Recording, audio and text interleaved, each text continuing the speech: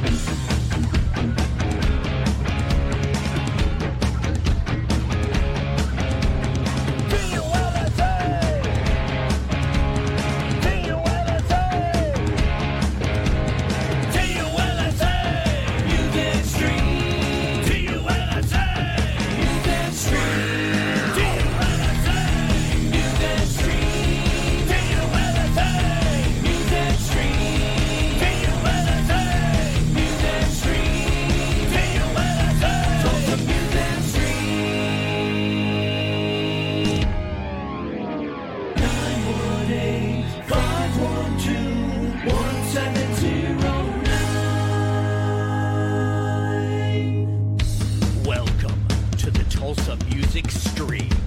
And now, your hosts, Scott, Jana, and Nine. You wanted the dirt on Tulsa. You got it.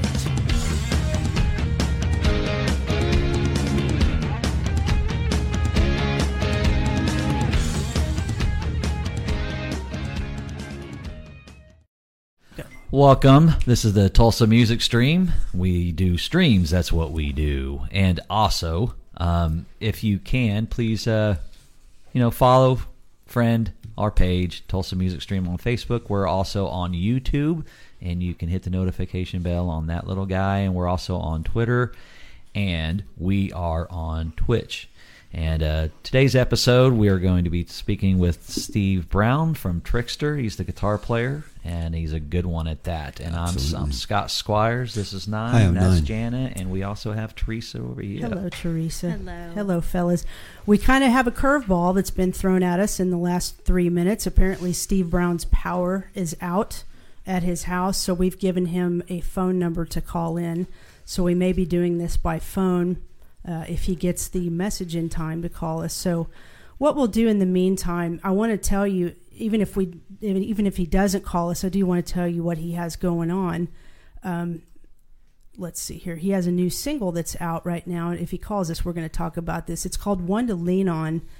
And it's not only did he release the song, but he's got two different videos out. And there's a band video and a lyric video. Both are very cool. And you can hear the song on Spotify, Apple Music, Amazon, Tidal, Deezer. You can also check out those videos on YouTube. And, I want to mention when he gets on, it's a deviation from what Steve is kind of known for, because he's known for a lot of hard rock stuff, melodic hard rock. This is like totally bluesy, and it just shows his versatility. And it's excellent, and he's got some cool guys on it. He has quite of a Bon Jovi influence, He does. As a matter of fact, I think when he's singing on this new single, One to Lean On, he sounds a lot. It's a very Bon Jovi vibe, minus the distorted guitars. It's more bluesy, but it's excellent. So we're really hoping he'll be able to call in. If not, then we'll do what we did with Mark Kendall, and we'll reschedule.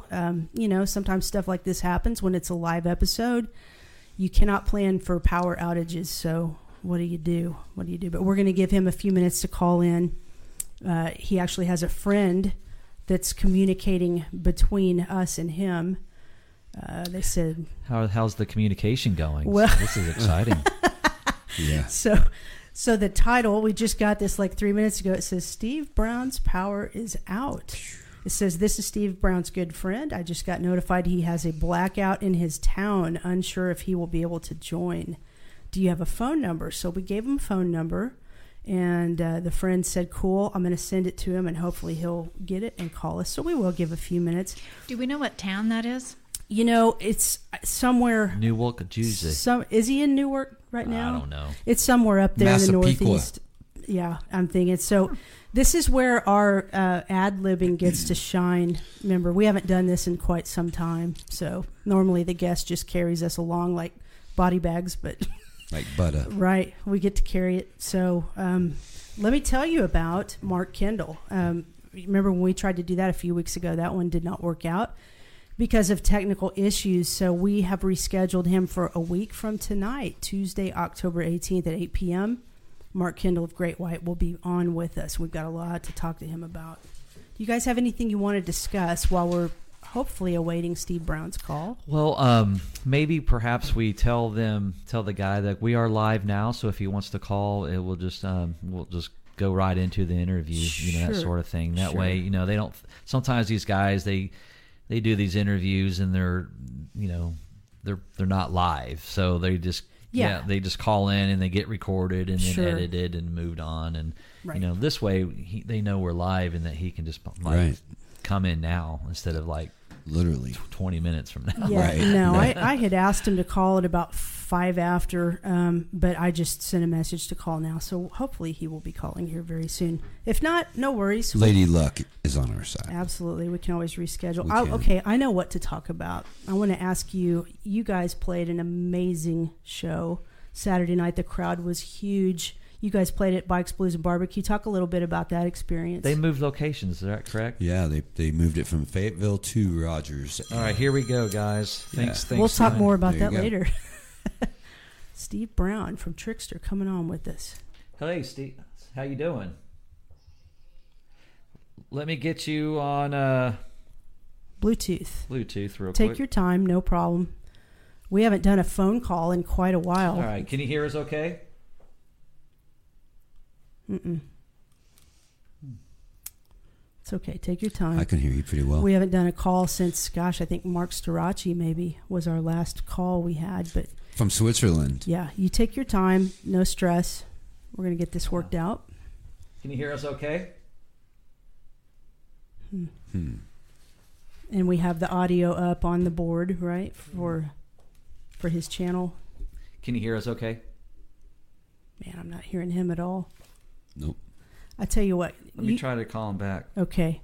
Why don't you guys just hang Morrison, tight? New Jersey. Okay. New Jersey. Hey, you were close, dude. You said Newark. Do we have that channel unmuted on the board as far as you know? Let me just make sure it Hear is. me? Yeah, there all right. he is. The good old mute Can button. you hear me? Yes, sir. Can you hear us? Oh, there we go. Steve, can you hear us? Oh, shit. Let's try it again. Yeah. Hey, we're going to get this. There we go.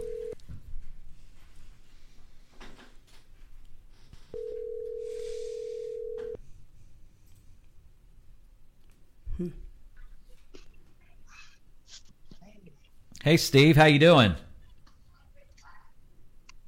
Steve, can you hear? Steve.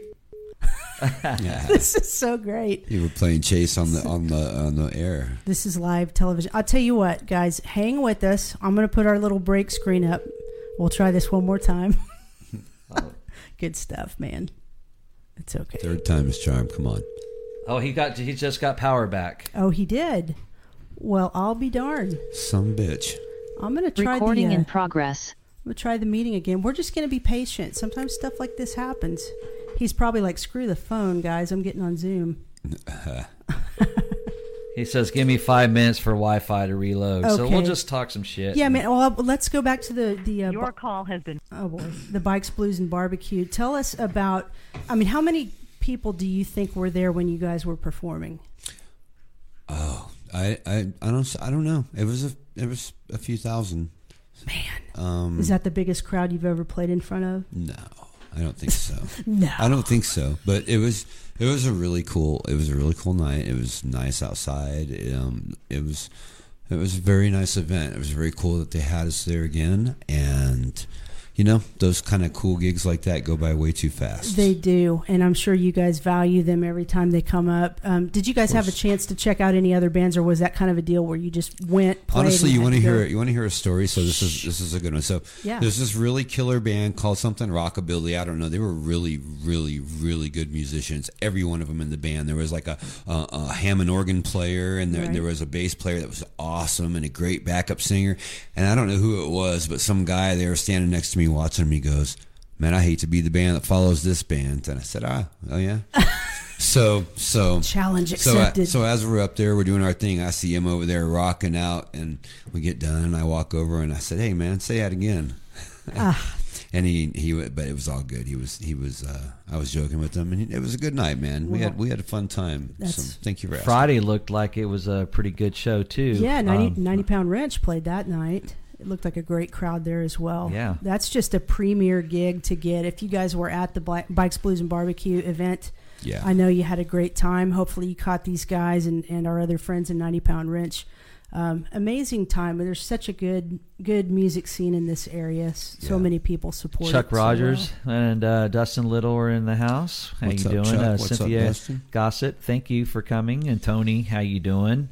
Tony Gotcher. Yeah. How's it going, girl? Good to see you. Thanks, everybody, for joining in with us. We will be having Steve Brown from Trixter here. We're a little delayed with him tonight because of his power. Yeah, he had a power outage. You know, that would have been so cool as if Scorpions was playing there in that town, and they're right in the middle of blackout. Right. So cool. That would be kind of cool. Maybe he can sing a few bars of that once he gets on with us. This is kind of the fun element of live broadcasting. I mean, you just never know what you're going to get. Usually it's our fault. This is no one's fault. This is what you call an act of God. Yep. So we will wait for his Wi-Fi to reboot, and then he's going to get back on the Zoom. Let's talk about other stuff. What do you want to talk about? What do you guys want to talk about? Well, okay, viewers, please don't leave us. We're going to deviate for just a moment because honestly, we're just trying to kill some time. I have something for you. Okay, lay it on me. So what do you think about, I'm sure you've read about that guy that from the band, what was the band that they had to cancel shows because they lost their computer, Following in Reverse. Right. And they lost their computers, and so they couldn't play their live concerts. And of course, Eddie Trunk weighed in on that, and he couldn't believe that, and then Sebastian Bach, him, he's a, you know how he is. Yeah. And he had to chime in and challenge. What do you guys think about that? Well, what's your thoughts? Well, if you have like your basics, your sounds, your light programming, and everything that's like part of the show in your computers, and they still play their guitars, they still do all their shit, but they got to have all their synth sounds and all that shit. Right. So I totally get it. I do get it too. And but don't you think if you still we can't have some of the stuff we normally have, but can't we can just go up there and still give the people a show because we can play our instruments still? And not every band can do that, Nine. I don't think it just depends. If everything's on a click and they're all programmed to play on that click, then they might get lost and shit because they have certain cues that they fucking go with. Yeah, so if they have these certain cues, and then they're so used to playing that way, and then all of a sudden you throw them out there to kind of just go raw again, it's not the same thing. You get more lost sometimes. That's a good point. Especially if the band is just so reliant on like digital sounds and effects and stuff like that. It really depends. I mean, yes, I totally agree with you that you absolutely should be able to play your instruments and sing. There should be no fake playing. But if that external sound and effects really round out your sound, and like say for instance, what if Genesis, like Phil Collins or whoever, and the keyboard player, they had their floppy disks or their synthesizers were lost, and they floppy disks, whatever shit that they had to put in their samples and sounds and stuff to get their whatever, and he has no keyboards or whatever, and he doesn't have all his programs, so suddenly now they got to go up there and play with just bass and drums and no synthesizers. Okay, I mean I get that. All right. I mean, it's a good point. I'm not arguing either way. I'm just wanting to know what everybody else thinks about that. So that's if you have a thought on that too, you know where the chat room is. Yeah. Still no Steve, guys. I'm going to try to email him real quick. Okay. You guys want to take a short break, or you want to continue to just bullshit a little bit? He'll be on any minute. He said, "Give me 5 minutes for Wi-Fi to reload. I have to reboot." Okay. So that was like 5 minutes ago. Yeah. I mean, shit. It takes time. We're good, man. I know. Yeah, but to kind of continue that, Eddie Trunk is on a mission to make sure he lets everyone know that he does not support the use of tracks, and we are very clear on that. They think that they're just in their lip syncing. They don't get what they're doing with them. They don't understand it. Right. That's they just true. think that they're up there just like. No, that's true. And you have you could have your intros on the computer, and like you said, just the track, the click tracks and just sound effects and lighting effects and just all kinds of things. You can have your guitar effects on there too. So, Yeah. no, that's a good point. I definitely agree that there should be no lip syncing or no fake playing. Right. But if those enhancements really make up a big part of your sound, yeah, sometimes It's the new age. I mean, It is. It's Right, basically technology. Yeah. And like Nikki Six says, like, well, why are we not allowed to use, tools that now enhance? I mean, what we've grown now so far, and we've gone, we're not there anymore. No, I agree with that. And all those bands use it, all of them. yeah. Do I like that stuff personally? I'd rather just hear the old school way of doing things myself. But hey, again, technology has advanced just so far where you're able to do that kind of stuff and you can do whatever you want. You could barely use them just for underlying hey, Jason, stuff. how you doing? Yeah, absolutely. And then you could totally base your whole show on something to where you can't play a live show if you lose those computers. And so, anyway. Interesting topic. It's kind of a heated one amongst music fans, and that's okay. Everybody's got their stance on it, and it is totally fine either way. Thank you guys for watching. We are still awaiting Steve Brown's arrival. Yeah, I just posted Steve Brown's video in the chat room. It's called One to Lean On. It's his new single, and we're going to be talking about that when he does come in. Yep. He talks about how much money videos cost years ago, and how far technology has come. Here we're back talking about that again. Now, they basically can do the same shit on a cell phone, iPhone. It's crazy, man. I know. You can make just as good of videos as they did back then. Absolutely, you can. For free, or whatever you're paying on your monthly phone bill. Sure. But yeah, pretty cool stuff. While we're killing time, if I could ask you guys, if you haven't yet subscribed to our YouTube channel, we really would appreciate it if you would do that. Just go to Tulsa Music Stream on YouTube. We're trying to build that channel because the more you can build that up and more followers you can get, the more basically legitimate you look to these artists that we're approaching to try to come on the show. So it's really all about just building the following, and you hitting subscribe on that helps us with that tremendously. Yeah, and and follow all of our, especially our Facebook page if you like it, or if you don't follow it. Following it is pretty cool. That way you get all the notifications and shows. Maybe we should give them some little digital shorts like Saturday Night Live does. We can do little skits for them and stuff, and put little videos on there. For our subscribers only, though, you have to subscribe to it, kind of like fans only or whatever. Right. We should have our fans only. We should actually. So, do you want me to put up our break screen and just ask our viewers to kind of hang tight with us? And we'll figure it out. We're going to put the break screen on. Please do not leave. Matter of fact, while we're waiting his arrival, why don't you guys share the stream and get some more people in here? Hang with us, and we'll hopefully have Steve on here in just a couple minutes. We'll go get some cookies in the green room. We'll be right back.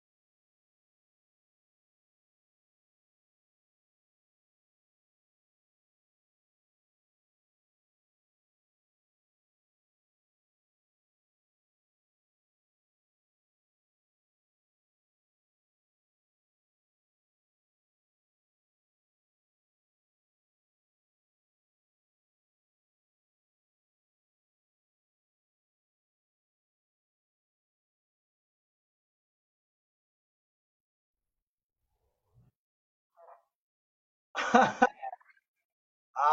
good. Can you hear me? Woo!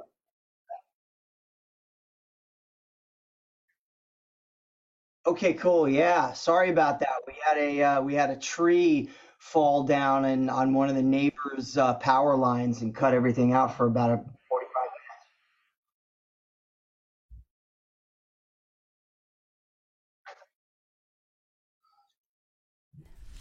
Look who's here. All right. All right. Steve Brown made it. Welcome to the Brown. show, man. How you doing, bud? Better late than never. And Absolutely. it's great to be with you guys and gals and everybody on the worldwide intraweb. Yeah. What's happening? It's great to be with you as well. Thank you so much for joining us. I'm glad that your power is back on. And another thing I want to thank you for, you're one of the very few artists to share our event on his social media. We greatly appreciate that. That really helps. So thank you for doing that. And no problem. That's what we got to do. You got to promote. That's why we're here, right? Now, Yes. last night, weren't you on Eddie Trunk on Eddie Trunk? Your song got played on was it Hair Nation? It did. Yes, Sweet. yes, Nice. of course. It was an exciting day, and it's been an exciting 2 weeks. I have the release of my new single, One to Lean On. So I've been pushing it hard and just trying to, get the music out all around the world. And the response to the new song has been incredible. So again, this is what they call the press junket. And I'm Right. on it. And I'm honored to be on with you guys. I hope everything's cool. Hope everybody's great in Tulsa. Absolutely. We are great. Let's talk about this song. I'm going to put this back up so everyone can see it. Your new single is called One to Lean On. Not only is the single out, but Steve's got two different videos out. There's a band video and a lyric video.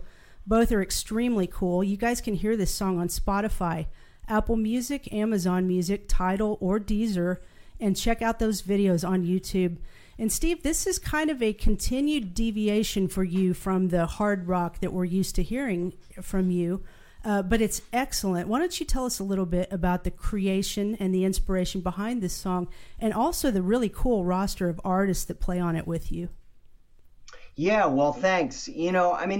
That's really the key thing here. Look, I've been writing songs for 40 plus years, since I was 12 or 13 years old. So at this point in my songwriting journey, I kind of go, what haven't I done? What style of music, haven't I shown? What side of me as an artist, as a singer, songwriter, guitarist, producer, engineer, haven't I shown the people? So One to Lean On was a song that I started working on 2 years ago. And it's funny because there's a video I put out on social media about 2 years ago, and it's me playing in a bathrobe and playing the beginning of One to Lean On. So I kind of said that was the beginning working title, was the bathrobe song, because it was like, I'm most creative when I wake up in the morning. I'm a coffee guy, so like 3-4 cups of coffee.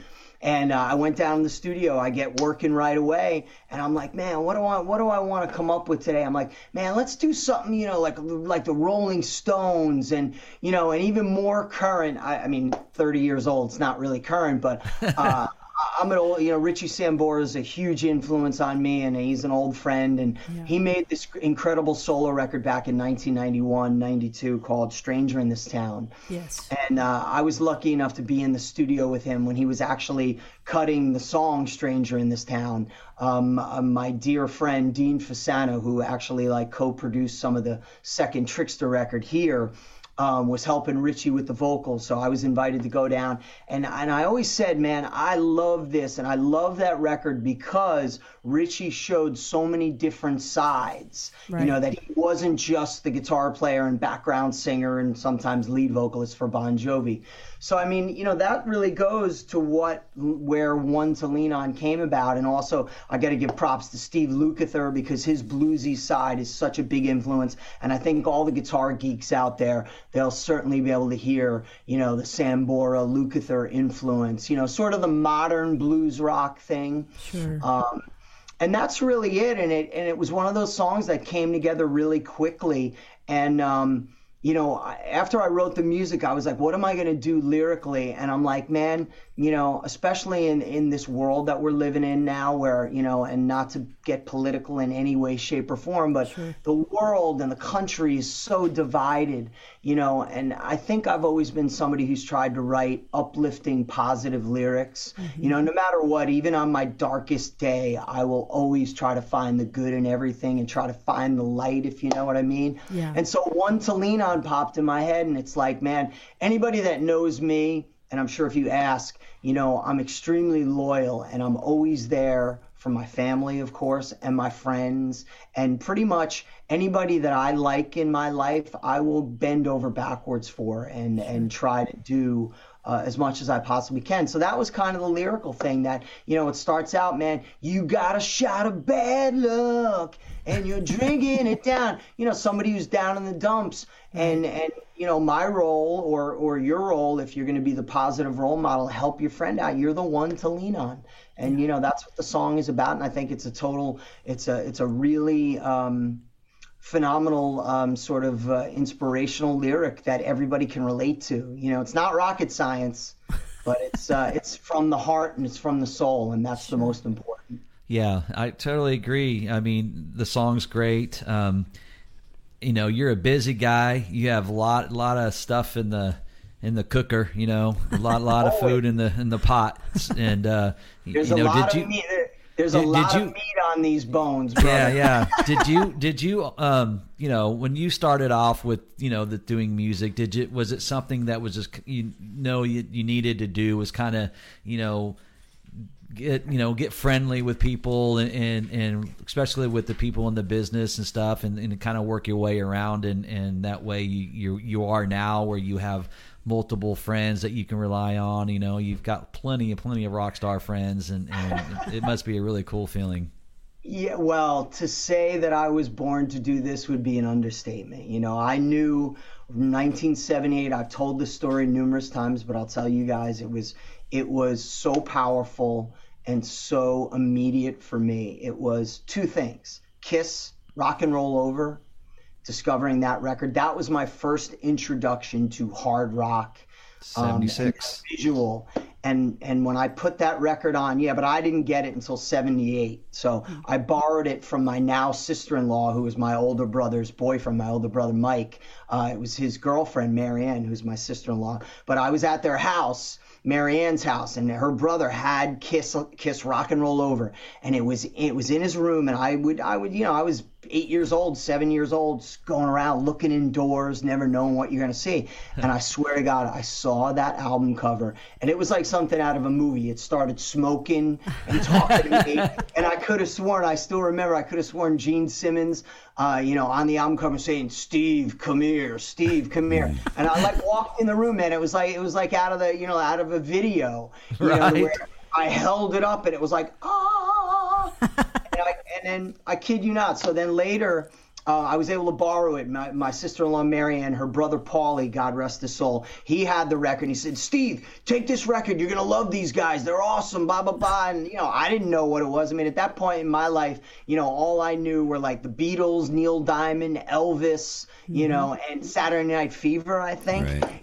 So it was like, so I got home, I put it on, I had my little portable record player. I dropped the needle down, and yes. the first song is "I Want You," and the guitars come on, and mellow acoustic, and then all of a sudden when it with the flanger. It was like, dude, it was like a Kiss concert in my mind. Explosions were going off. Right. I had never heard somebody scream Paul Stanley singing like that, guitars like that. And then, when the guitar solo kicked in, to hear all that for a 7, 8, I think I was still 7 at the time. It was so powerful. Yeah. And then fast forward a couple months later, when my neighbor brought down an 8-track tape of Van Halen 1, which he came to me and he said, "Steve, you're going to love this band. Gene Simmons discovered them." And then hearing, Eddie Van Halen play guitar for the first time, to say that didn't have a tremendous impact on me would be like the understatement ever, because it completely changed my life. And from that moment on, I was hooked.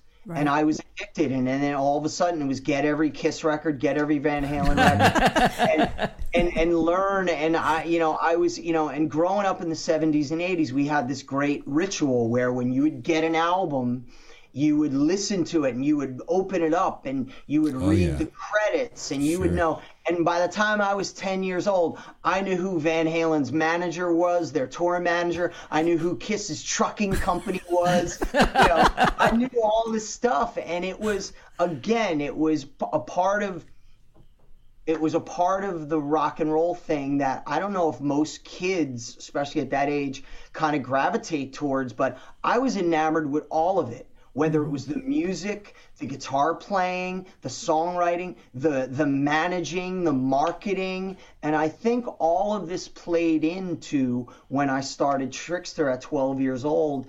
I had a definite vision about what this band was going to be, and I of course, and I've thanked Gene Simmons for this multiple times in the 30 plus years that I've known him and been friends with him and toured with him, saying that you taught me early on that you have to have a gimmick. You got to have something. What is it going to be that's going to separate your band from everybody else? So when I started Trixter, and this is really cool because the Def Leppard influence was, besides their musical, their songs and the music and everything, the biggest influence early on for me was knowing, and I read it in a magazine, I think it was Circus Magazine, that Rick Allen was 15 years old when he joined Def Leppard. So I said, if that wasn't inspiration, I said, man, I'm going to beat them to the punch, and I'm going to start my own band at 12 years old. There you go. And that's what I did, and I got together with Pete and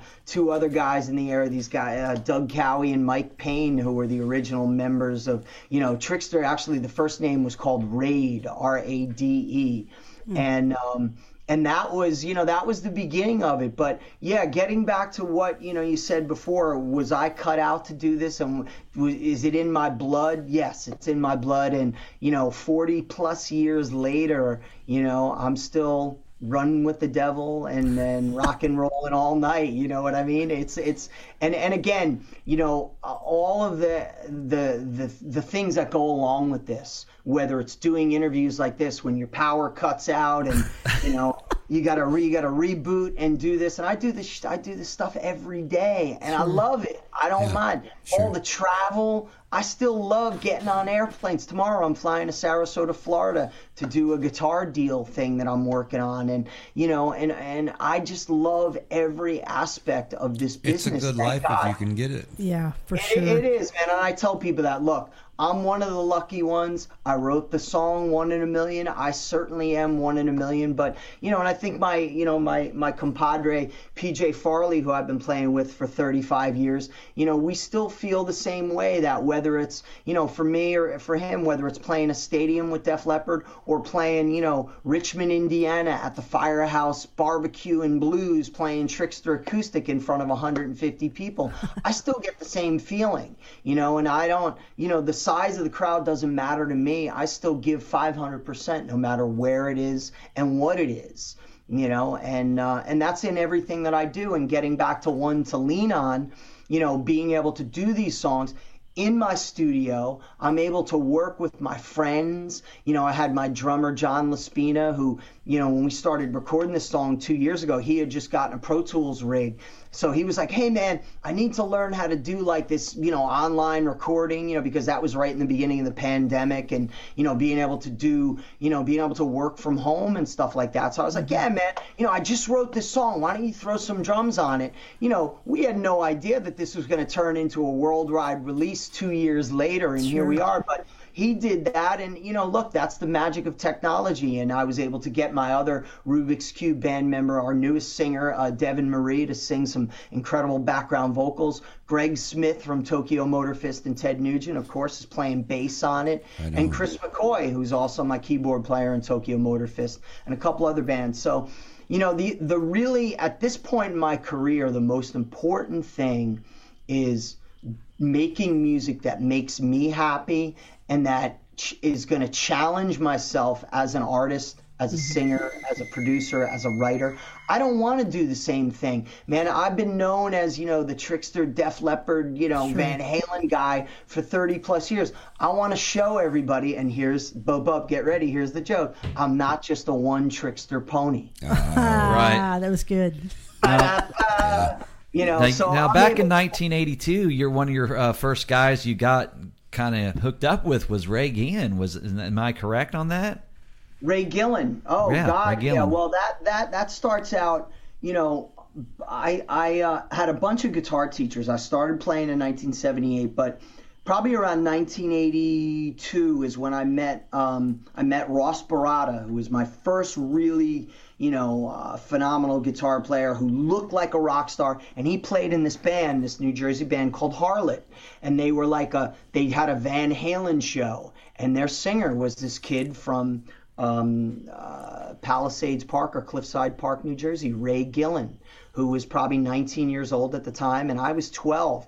And my drummer at the time, Mike, used to cut the lawn for George Pagonis, who was the drummer, who lived right around the block from us in Paramus, New Jersey. And these guys were real-life rock stars. They were in a band that was playing the New Jersey club scene in the 80s, where you would play, if you were a band, and I'm sure you've interviewed, you've heard the stories about Twisted Sister, Zebra, White Tiger, all these phenomenal New Jersey bands. T.T. Quick, which had Mark Tornillo, who's now in Accept. Yeah. But Harlot was one of these bands that were, they were maybe a B level, but to me, they might as well have been Van Halen or Dio or Black Sabbath, because it was and I would go and we would watch them rehearse, man, in George's garage.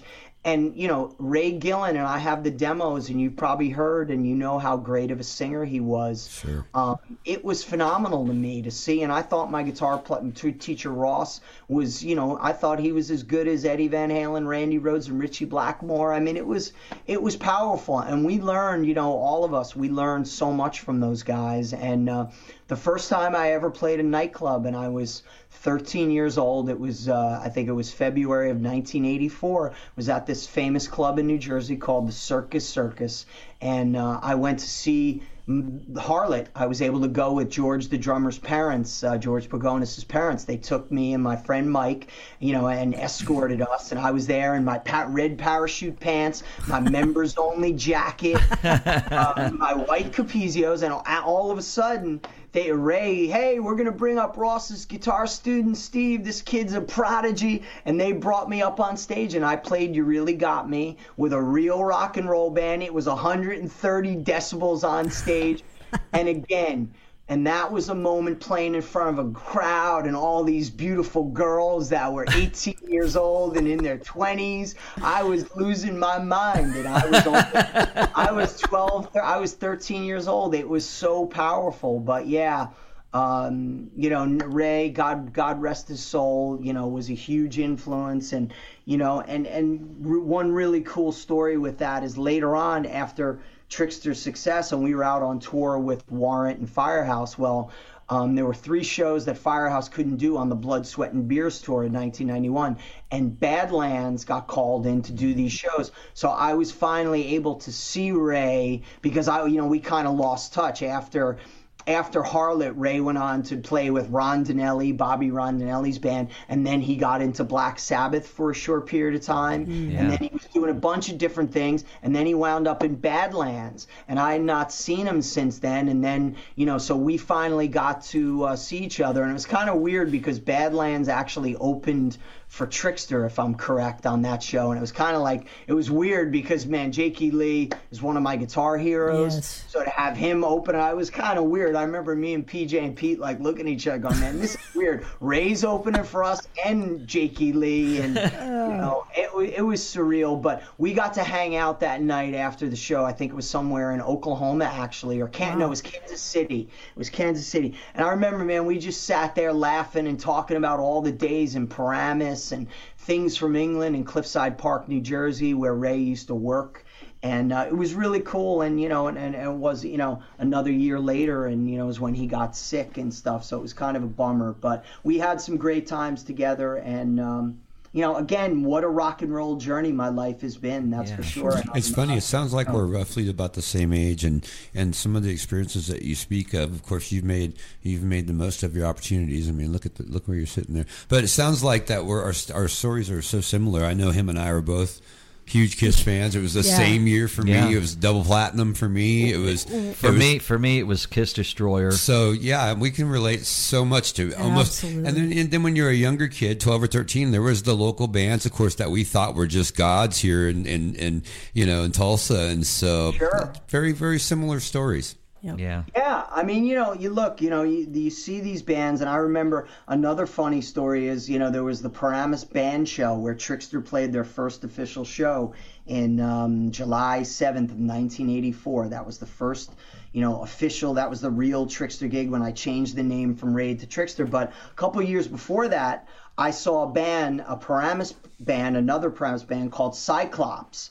And I saw them, and dude, it was like seeing Kiss or seeing Aerosmith. They had smoke, and they were in those satin 70s suits. I think it was 1979, and it was right when I started playing guitar. And I remember just being my jaw dropped, like, this is incredible, seeing this, on the Paramus band shell stage. Fast forward to, I'm going to say summer of 2019.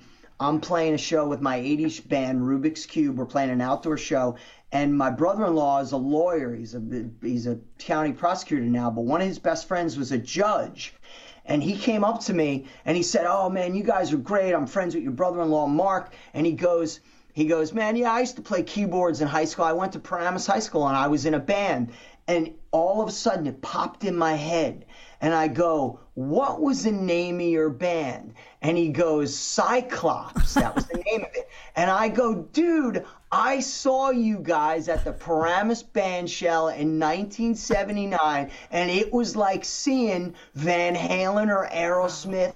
It was like that cool." And he was like, he started laughing. He grabbed his wife and he's like, "Here, you gotta hear this story." And it was that true. That's awesome. So again, man, those things, and look, I don't have to tell you, the first big concert you ever saw, mine was seeing Kiss, and Van Halen was the second show.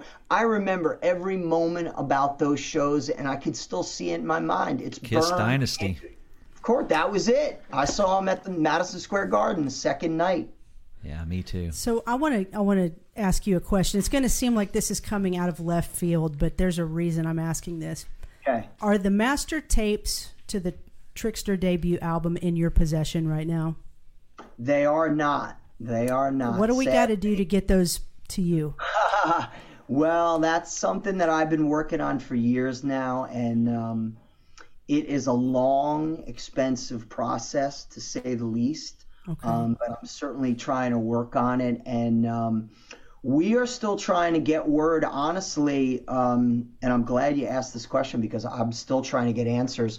About 10 or 12 years ago now, there was a big horrible fire, which is called the Universal Fires. Yes. And a lot of master tapes were lost. Extreme lost all their masters. Y&T, Guns N' Crocus. Roses.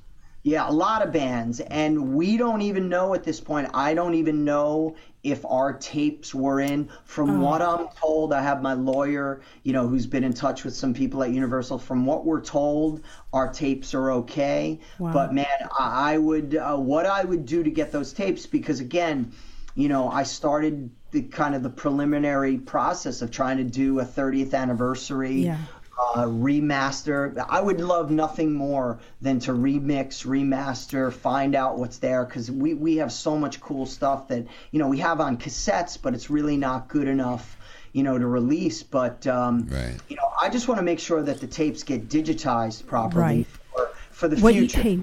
I'm sorry to interrupt you, but I want to make sure I ask this, because what you just said was actually going to be my next question, because I heard a fairly recent interview with you where you talked about that your vision for how that first Trixter album was going to sound was, highly produced, kind of Mutt Lange-ish, very big Def Leppard, and then it ended up being kind of a more raw recording. So my question for you was going to be, because people may not know this, but Steve is just as talented in the studio doing, mixing and mastering and engineering as he is a performer. If you had those tapes in your possession and you did remix it. Would you mix it to what your original vision for it was? So, I mean, to some degree, I would definitely say, and because for all the fans, look, the original is always what's near and dear. It's near and dear to me. You know, and the quick answer about what happened with the first record is it's really simple. We ran out of money. Gotcha. And we had gone to MCA so many times to finish the record, and they were just like, guys, you got to get this done. So basically we had to settle for what was there, and it worked out, you know. I mean, here we are 32 years later still talking about it. But with that being said, yes. Did it meet my expectations and I think some of the other members of the band? I mean, I think all of us were kind of like, man, why does this not sound like Van Halen, or why does it not sound like Def Leppard or Bon Jovi, you know? And it's just the way it was, you know, way it went. And, you know, anybody who's had a major label record deal, these are the things that happen, you know. And but I was able to, and I think a lot of the fans know this, you know, when we released 1 in a Million for the single, because we had the success, I was able to go in and we were able to re-sing some some vocals, fix some things, and we were lucky enough to have the great, legendary, and another, you know, famous engineer, may he rest in peace, the great Mike Shipley, who did, you know, all the Def Leppard, not all of it, but most of the Def Leppard stuff, Shania Twain, Nickelback, I mean, one of the greatest mix engineers. So he did a remix of 1 in a Million for the single. That was for the video. Right. And that was much closer to what I would have wanted for the record. But, you know, again, getting back to it, we'll never know, you know, but I already have it in my head that I would definitely do a tried and true, you know, sort of as close to the original as possible. Then I would do, what would it be, you know, the Steve Brown, let's say the Steve Brown super rock mix, which would probably be closer to, you know, like I've always said, I always wanted Trixter to be kind of a combination of, you know, Def Leppard, Bon Jovi, and Van Halen, and Cheap Trick. If you kind of mix that all together, that's kind of what my vision for Trixter, the sound, would be. So I think it would be something along those lines. But, you know, again, let's hope for maybe the 40th anniversary, because Thursday we are already looking at the 30th anniversary of the Here album, which is completely mind-blowing to me.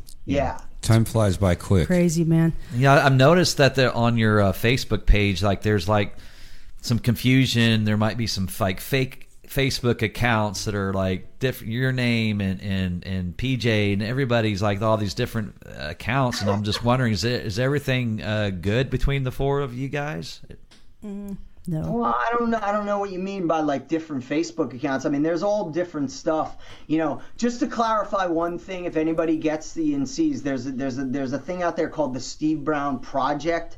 That's my buddy Henry, who does all my YouTube stuff and does a lot of my video work. It's all good. It's not a fake, because I keep getting texts. Okay. Is this guy real? Is this guy fake? You know, because, you know, look, we live in this world. You see it every day. Every day, another, you know, rocker friend of mine, you see it on Instagram. Fake. Somebody's hacked my account, you know, so it's real. Right. But no, not really. I mean, I don't really have. I'm not really on Facebook. I control the Trixter Facebook, as PJ does, but I don't know anything else about really, you know, what's going on with the other guys. I don't know. Pete might be on Facebook. I really don't know. You know, I only follow, you know, what I'm doing right now, what PJ and I got going on. Yeah. Okay. And we don't want to spend a lot of time talking about, you know, anything that might be unpleasant, because there's so much more positive stuff to talk about. I do have a question for you. Trixter is your band, your creation. Yep. I am assuming. Always has been and always will. And I'm assuming that you are the copyright owner of all of the material. So my only question I want to ask about this gentleman, when Mark Scott goes out and records a country version or whatever it is of Give It To Me Good, are there any legal ramifications behind him doing that? Sadly, no. You know, there's nothing I can really do about it. I believe, you know, from what I know, he got all the proper licenses to do it, and I get paid for it. Oh, okay. So it's okay. It is what it is. That's really all I'm going to say about that. Yeah, that's cool, man. We've got plenty of other stuff to talk about. I want to know what the hell those guitars are hanging from, because we can't see, but they're like just swinging. They're swinging like you haven't had an earthquake or something. Yeah, it's that tree. I want to know what kind of stands those are hanging from. Hey, you want a little entertainer secret or rock star interior designer secret? I think I learned this on one of those HGTV shows. Okay, all right. Like, it's super heavy duty fishing line. Oh wow. And Very they're wrapped cool. up, and you use that so you don't see anything, and it creates the illusion. It's like a Doug Henning thing. It's an illusion of my guitars hanging from the rafters. That is so cool. That's so cool. You have a lot of energy, and like he said, you're around our age. We're still playing in local bands, and there's times that you just feel like you're just overwhelmed. We have our day jobs, we've got all this, but just listening to you talk and just how high you are to go to the next thing, the next gig, the next whatever, the next interview, you're just all in, and you kind of breathe some life into me a little bit on when I feel kind of down about having to do some shit, and you just you're just up and up, and that's really cool. Yeah, but you were friends with Eddie Van Halen, and I think that's just a remarkable piece of memory for you to have, knowing that you were able to spend some time with him and talk to him and kind of mess with some guitars with each other, and he's called you at 2 a.m. in the morning, you've hung out at his house. When you think back of all that stuff, how fascinating is that? Well, look, I say it all the time, guys. I am truly one of the luckiest people on earth that you could ever meet, to be able to start playing music at 8 years old and start a band at 12, get signed to a record deal, and have all these great things. And here we are 40 years later, still doing it, and I think at the top of my game. The experiences that I've had, again, it's like a fairy tale. It really is. And it never gets lost on me how, truly grateful I am. And the Eddie Van Halen thing was just, and it's mind blowing to think that, first off, that he's not here anymore. That's the hardest thing for me. And I think so many of us. The guy was our superhero, he was my friend, but man, I always caught a moment where I would go, that's Eddie Van Halen. I remember, man, me and PJ being backstage at a gig one time, and it was one of the first times I brought PJ to really hang, and man, it was just me and PJ in the dressing room with Eddie Van Halen, and he's warming up, and me and PJ, and I think Ed went to the bathroom, and I just looked at PJ. I go, "Are you fucking kidding me? Is this the coolest?" Right. And again, man, I've had so many experiences with that. But Ed was just the coolest, nicest, sweetest guy, and to me, and to my family, my friends, everybody, and the greatest compliment I always got from him was he always, with his voice, and I think I do a pretty good impression. He goes, "Steve, you're part of the family, he'd call me and my brother, we love you, man, and that was always the coolest thing, where he would say, man, you're part of the family, and he always knew that he could always call me at any time to shoot the shit, because, look, man, when you're a band guy, sometimes you need to talk to another guy in a band, because we speak the same language, right? And whether it's bitching about your singer, bitching about your record company, your producer, we're good. And sometimes you need someone to bitch to, and we did that a lot to each other. But, the coolest thing, about it, I think a lot of people, you've heard this story, be careful about meeting your heroes, because they're probably going to let you down. The greatest thing in the world happened to me was meeting my hero, and I wouldn't be here without Eddie Van Halen. That is God's honest truth. Right. He was the single biggest influence, power force behind me wanting to do this and do it at the level that I'm still doing it at now. And so to meet him and him be so sweet, the first time I met him, man, he just came up to me, and it was at the 1991 NAMM show, and he came up, walked up on stage, and he goes, shook my hand, he goes, "Hey, I'm Ed." He didn't say, I'm Eddie Van Halen. Right. He just said, "Hey, I'm Ed." And that's really anybody who's ever met him and ever become friends with him, that's what he says, and that's what you call him. It's not, it's, hey, Eddie. No, Ed. Yo, Ed, what's up, man? What are you doing? Hey, Ed, I broke my guitar. I need something. Oh, I'll send 2 amps out for you. That was the kind of guy he was, and one of the funniest dudes on the planet. The reason Ed and I bonded was not because of music. Yeah, I mean, I got to meet him when, at a great time in my life, I was #1 on MTV with 1 in a Million and Give It to Me Good. And so when when I got introduced to him, he was like, Trixter. He's like, "Who are you going on tour with?" I'm like, "We're going on tour with the Scorpions." He goes, "Oh, I just heard your commercial. You're playing Irvine Meadows." But it wasn't what we bonded over. It was like I immediately started telling him probably some funny, dirty jokes, and he just fucking laughed and laughed. And that was always the thing where we would always just tell each other really funny jokes. And it wasn't like, "Hey, man, hey, Ed, can you show me how to play On the One? Can you show me how you do that?" It was never, man. I couldn't give. It was always about, how's your family? How's Val? Right. It was right before Wolf was going to be born. Right before Wolfie was being born, he was going to be a dad. So it was, it was about family. It wasn't about, man, it wasn't about music, because everybody just would bother him about that. Right. And no matter what, he was always so cool. No matter what, he would sit there. If some dude came busted in and said, "Hey, Ed, can you show me what's on your guitar?" He was such a guitar geek, like all of us. Always, as he always said, chasing tone and messing up his guitars to get the right guitar sound. That's what he would do. But the core of it all was just, he was just such a fun, warm-hearted guy. And a regular dude, because if he was here right now sitting doing this interview with me, we would just be telling jokes and telling stories just like I'm doing now. Sure. It was really cool. No rock star trip whatsoever with him. That's really so awesome. cool. Hey, let's switch. Do you guys have anything? I've got Go something ahead. for. Go Okay. Don't mean to dominate here. No, go ahead. Let's talk about, you've had several really amazing accomplishments, and I know that you've been called upon by the guys in Def Leppard to fill in for them on more than one occasion. And I want you to kind of take us back to when you played at Wembley Stadium with them. Was that in 2013 or was that in 2018? That was 2014. 2014. So what are your memories of that night? Well, I mean, look, the Def Leppard guys, again, the Phil and Joe and the band, they've been friends for 30, I met them in 87, 88 on the Hysteria tour. So, again, it's like family, and Phil's like an older brother to me.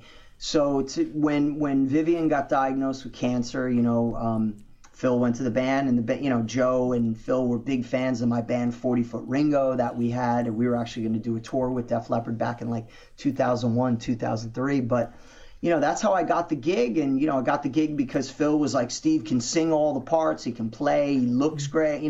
He was the champion for it, and the guy was like, "Great, we know him. He's been around us for 20 plus years." Because to get a gig like that, the music playing on stage is only one part of it. It's the camaraderie and being able to be a brother and being cool and and not being a crazy rock and roll maniac coming in with strippers and and all the accoutrements that go along with rock and roll animals. You know what I mean. Oh yeah. So 2014 is when I started doing, my first rehearsals with them, where it was kind of official. I started in 2013 where learning the show and not sure, and I was kind of waiting in the wings. I went over to Europe with them and, was not sure if I was going to play some shows because Viv had started his cancer treatments. But 2014 is when it all started happening, where it was definite that I was going to play. I went out on the summer Kiss Def Leppard tour and I was out for about 2 weeks doing sound checks and rehearsing with the guys and getting my in-ears and, getting everything squared away. And that was so much fun to be out there, with the Kiss guys because, they were such good friends. And One funny story about that, one of the first sound checks I did that summer was up at the SPAC, the Saratoga Performing Arts Center up in upstate New York.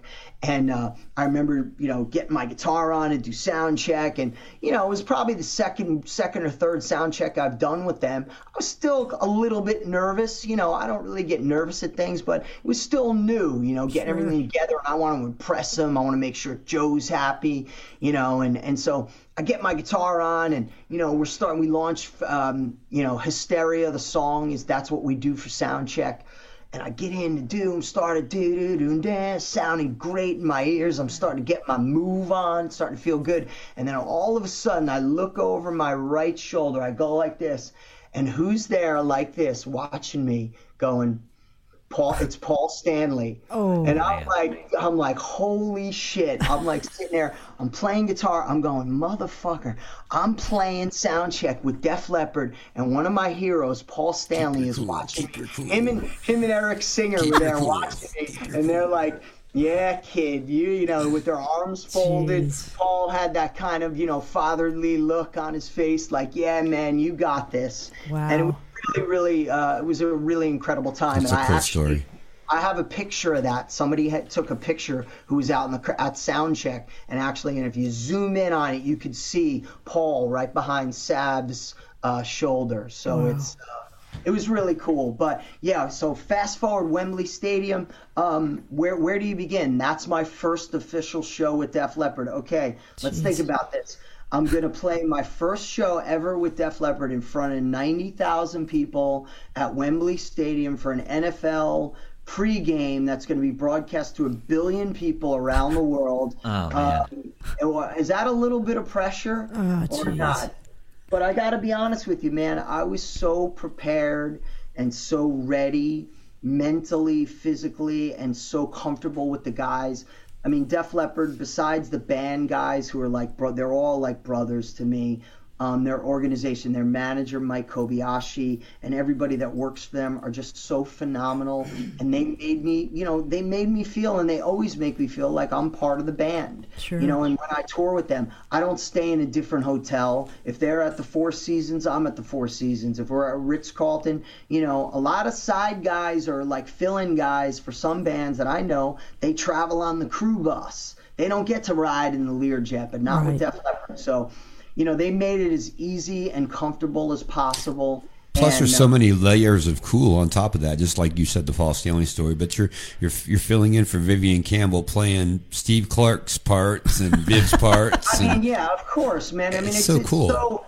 It's truly, again, the movie Rockstar. There are so many things about that are my life. And just crazy because, again, like Viv as well, Vivian, I was a huge Dio fan, and Vivian as a kid was a hero to me because he was 18 or 19 when he joined Dio. So to come in and, to of course help him out and help the Def Leppard guys in their time of need, I'm always there. They're like family to me. And 9 years now I've been, their backup guy, and in 2018, of course, I went in and filled in. I did 3 shows for Phil. And to do that. So, to be able to play both those guitar parts, all those incredible songs. Right. Again, it's a shitty circumstance, but the great Joe Elliott, he said it so direct and so true. He looked at me one day, he said, "Somebody's got to do it, Steve. It might as well be you." That's great advice. And I said, "You know what, Joe? You are right. It might as well be me, and it is me." So that's great, man. And I'm always there for those guys, and they know that. It's such a cool story, and I've after doing a lot of research on you and everything, you would win a trivia game if it was all about Bon Jovi. I mean, the ins and outs of Bon Jovi like it's nobody's business. I mean, you knew everything that was going on with the recordings of the record and everything, who played on it before anybody even knew anything about it. Yeah, well, again, that was my, as much as I loved the performing aspect at an early age, I fell in love with songwriting. Cheap Trick Dream Police was the record that really got me hooked on pop rock songwriting. And for all you kids out there, if you want a good education on a great starter record on melodic hard rock, pop rock songwriting, Cheap Trick Dream Police. I don't know why, but that record to me, there are so many different parts of it that are just so perfect. In crafting, Rick Nielsen is just a genius. So, but yeah, and that was, I fell in love with all of it. I fell in love with art direction, album covers, every part of being in a rock band, organizing photo sessions. It was all, let's say part of the rock and roll fantasy that Bad Company, wasn't that their song, Rock and Roll Fantasy? Yeah. It's all right of this rock and roll fantasy, and it's true, but I was smart enough to learn early on that it's not only fun and games, it's a business. And you have to treat it like a business. And you got to make sure that your image is right. You got to make sure your sound is right. You got to make sure you got the cool logo. When I made the first Trixter logo, I made sure that X, we had an X in it that had the thing, the sort of like the Van Halen wings come under the first Trixter logo, because it was more heavy metal looking, but it was all part of it. And anybody you interview that's had success with a band that they created, you ask the Warrant guys, ask the Winger guys, they all will tell you it's all part of it. And again, it's not for everybody, but for me, it was sort of, I just became like this all around, songwriter, producer, organizer, manager. And luckily later on, I was able to get real managers who took care of that, but I still micromanaged everything. And anybody will tell you, I was the last okay, and if it didn't get past me, it wasn't going anywhere. I was the last say on everything. Sure. So, it was, it's just the way it is. And I think, John Bon Jovi was the same way, as Joe Elliott is with Joe and Sav with Def Leppard, every band, Nikki Sixx with Motley Crue. Yep. It can't be four cooks in the kitchen. That's right. Someone has to lead it. Only one Indian chief, and that was me, Kimosabe. Well, you're no stranger to Tulsa, Oklahoma. You from the times in Trixter, you've done a lot of shows here with, you've been here with Warrant. You've been on the floating stage here. You played Rocklahoma when the tornadoes came in and blew down stages. Yeah, I was there holding on to a beer tent, which was kind of crazy for dear life. And you had to hurry up and do your song and get the hell off that stage. Do you remember those times? I remember everything. We had so many great times in Oklahoma in general. And, I was there, I think in 2012 or 2013, I flew out when Def Leppard played. I think it was Def Leppard Heart. Was it the Def Leppard Heart Tour 2012 or 2013 when they played? I have two very dear friends that are in Oklahoma City, and we drove out to see the Def Leppard show in Tulsa. So always a great time. Love it. My good buddy Greg Renoff, of course, from the Ted Templeman biography and the Van Halen Rising book, is a Tulsa guy by way of New Jersey, which is crazy.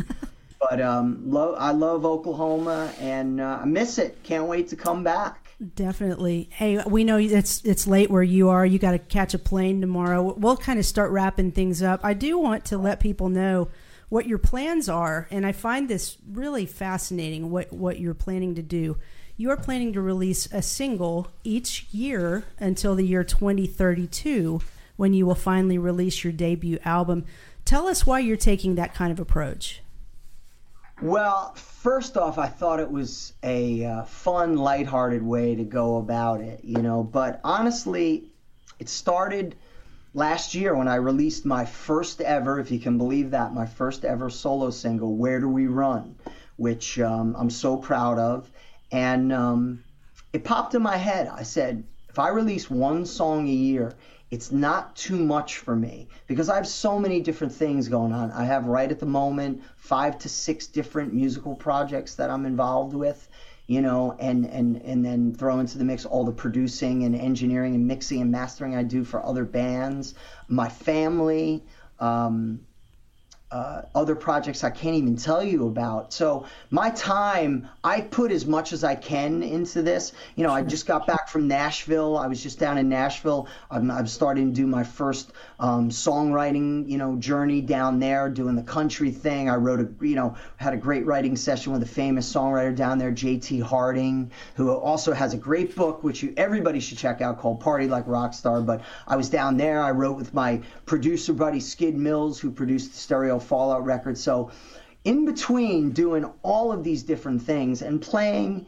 you know, 100 to 200 shows a year, this is a good way for me to be able to focus on one song a year, release one song a year, put as much as I can into the promotion, myself, you know, self-promoting, marketing, you know, and learning about the new digital age of the way music comes out nowadays.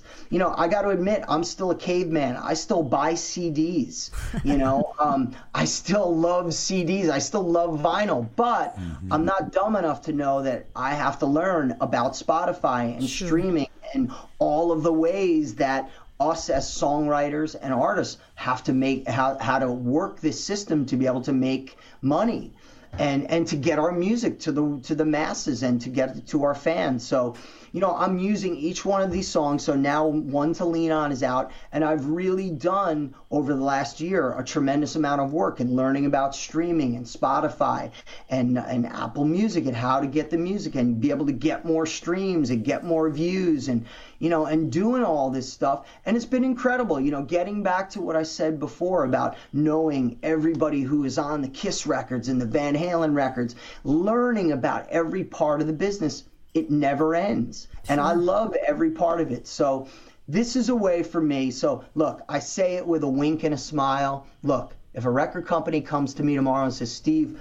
here's a boatload of money, a decent amount of money where you can focus for a year and record 10 more songs and we'll put out your record next year, I might consider it. I don't really know, because luckily money is not something that dictates in how I make music now. You know, I make music for me, and I make music that I think all of my fans all around the world are going to love. Whether it's in the Trixter style or not, I don't care. Because at this point, I want to show everybody all the different sort of colors that I have in my, you know, musical coloring book, if you will. That sounds like a great plan. You know, and this works. And, you know, it kind of like I put it down on paper, and it looks good to me.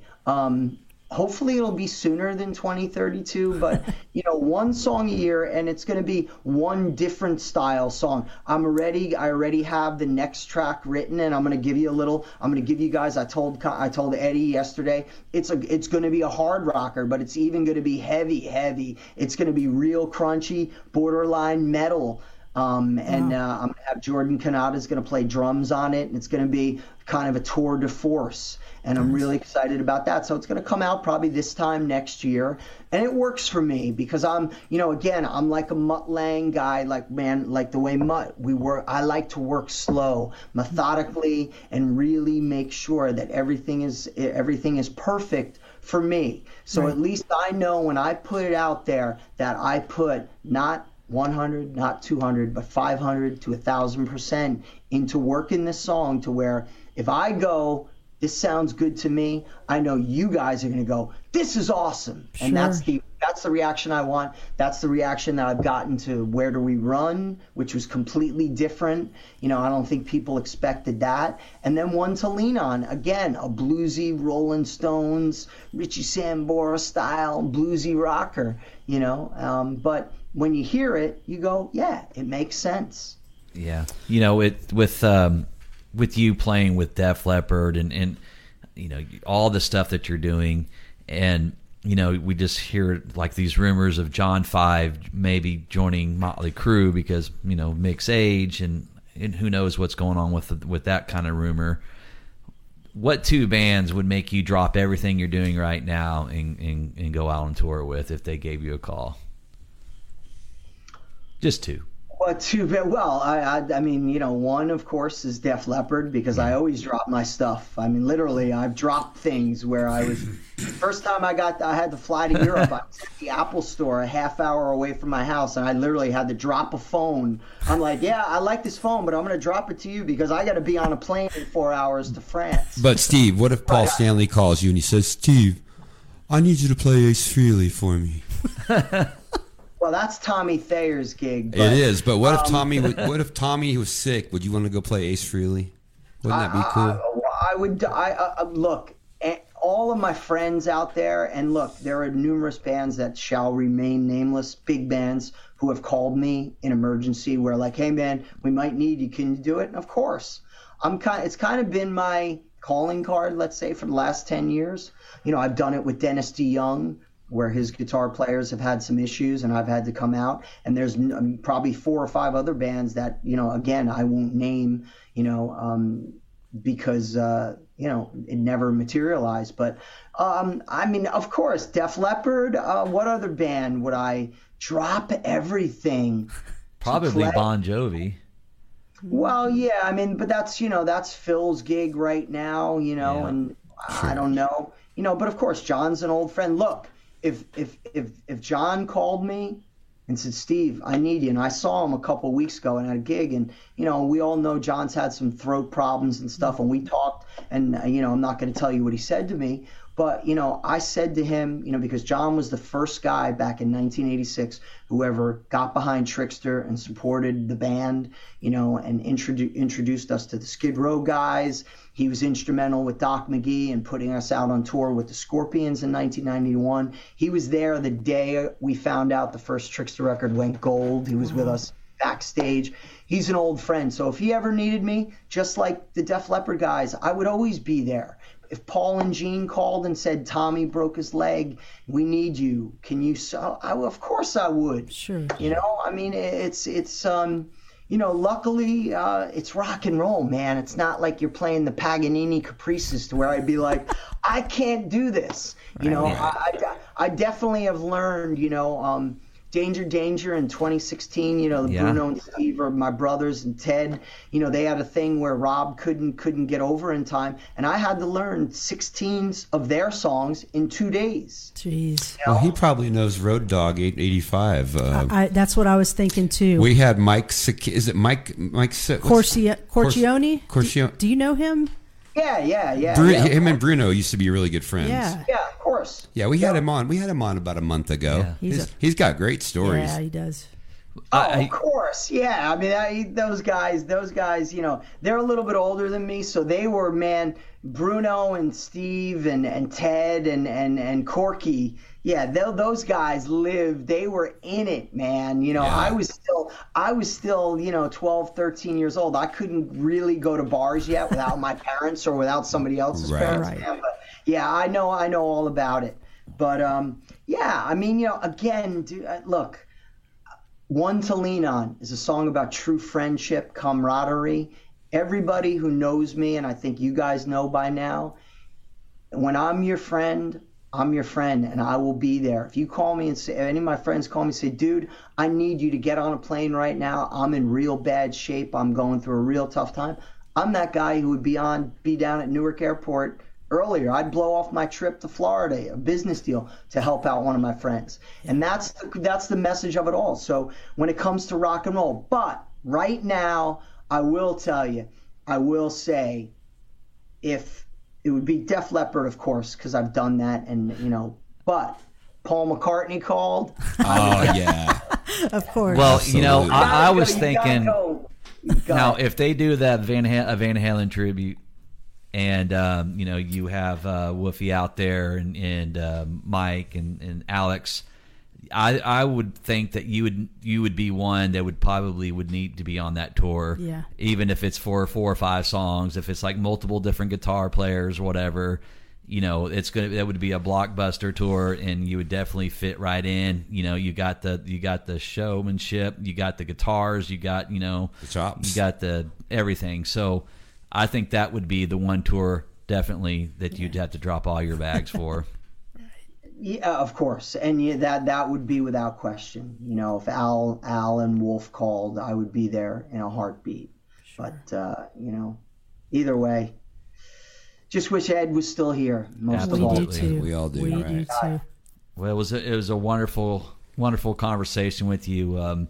I hope everything goes well for you with the new single and maybe the other singles every single year. Well, you know what, guys? Let's make this a yearly date. An annual event. Yeah, right. An annual date that we're going to do this because you guys are really cool, and thanks for bearing with me during my power outage. Hey. All good, man. We're one of the good ones, man. Yeah, so it was fantastic. So let's do this again next year, and to everybody out there watching, I hope you enjoyed it. And One to Lean On, check out the single, check out the videos, and make sure you check out, follow and like all the people who played on it and sang on it. And most of all, please do this for me.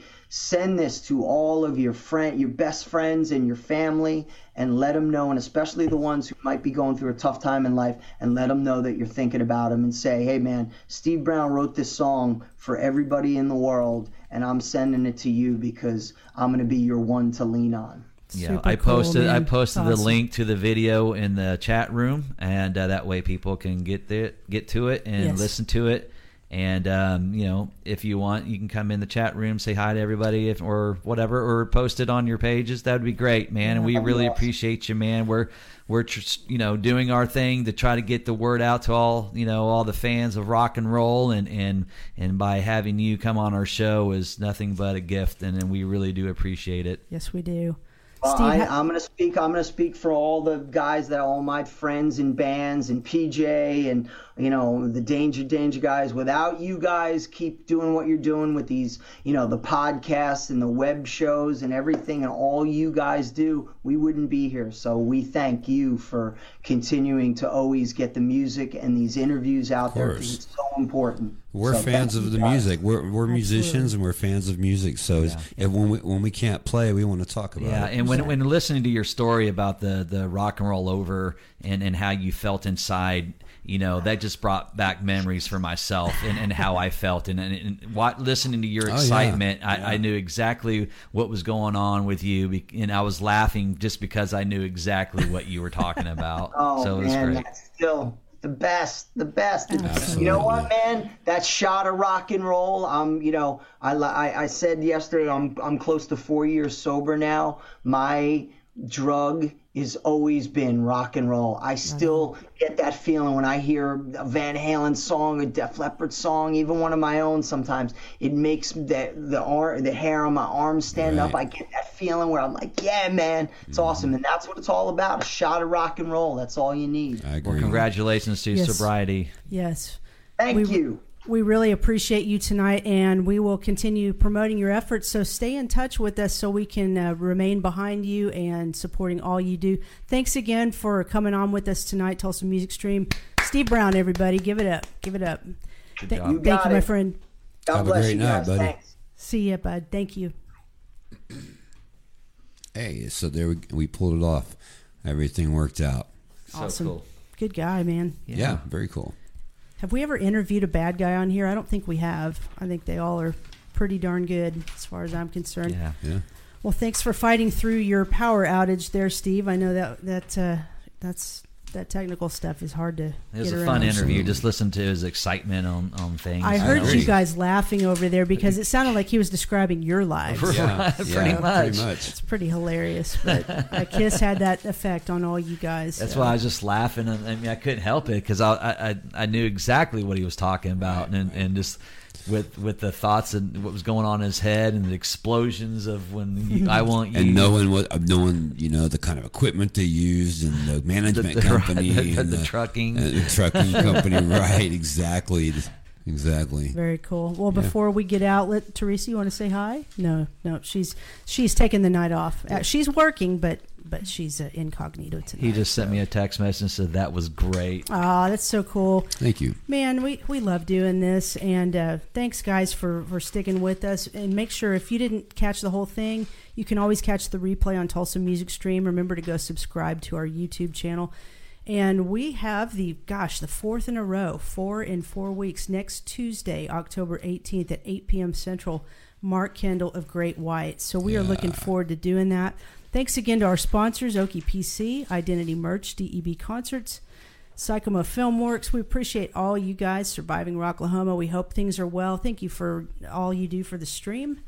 And guys, if you don't have anything else, we'll let these people go to bed now. Does that sound good? I think I'm good. Yeah, we got Mark Kendall of Great White coming Tuesday, October 18th at 8 p.m. Yes. And we'll see you then. Thank you, guys. And again, please share our stream on your pages, your favorite groups, and your personal pages. We are on YouTube, Twitter, Twitch, and we appreciate you guys. Thank you so much. Oh my gosh, you actually knocked the camera crooked. He knocked it crooked. You did. That was awesome. They can now. That's the bullseye right there. Okay. You know what? This show would look good with 2 hosts. See you guys later, man. Thank Bye. you. Good night. Have a good one. Good show.